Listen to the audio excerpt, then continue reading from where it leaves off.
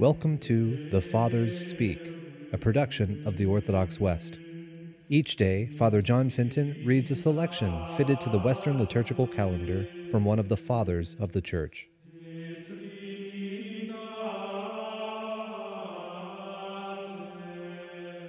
As we this day commemorate our Father among the saints, Ambrose, let us listen to a portion of a homily by this Holy Father. You have heard how Paul wants you to be happy, always happy in the Lord, for he says, "Rejoice in the Lord always." For the salvation of our souls in God, in his goodness, calls us to the joys of everlasting blessedness.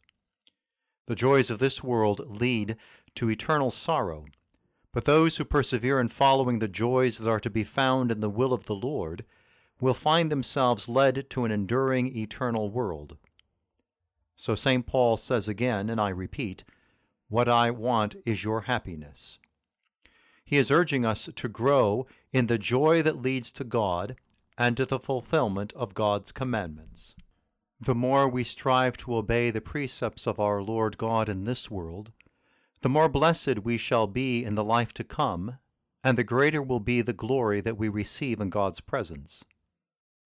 Let your tolerance be evident to everyone. That is, the holiness of your behavior should not only be clear to God, but also to men. It should be an example of modesty and self-discipline to all who share this earth with you. It should leave nothing but good memories for both God and for man. The Lord is very near. There is no need to worry. The Lord is always near to anyone who calls on him in truth, with right faith, with firm hope, with perfect love. He himself knows what you need before you ask it of him. He is always ready to give his faithful servants whatever help they need.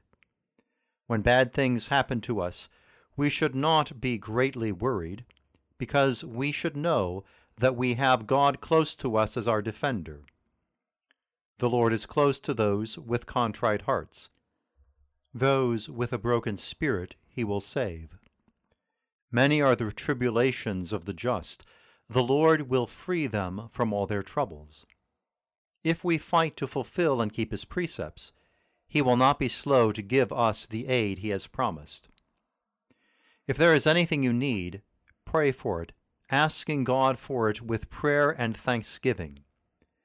When we are afflicted with tribulations, let us not bear them sadly or grumble about them, certainly not, but let us be patient and cheerful, giving thanks to God always, in all circumstances.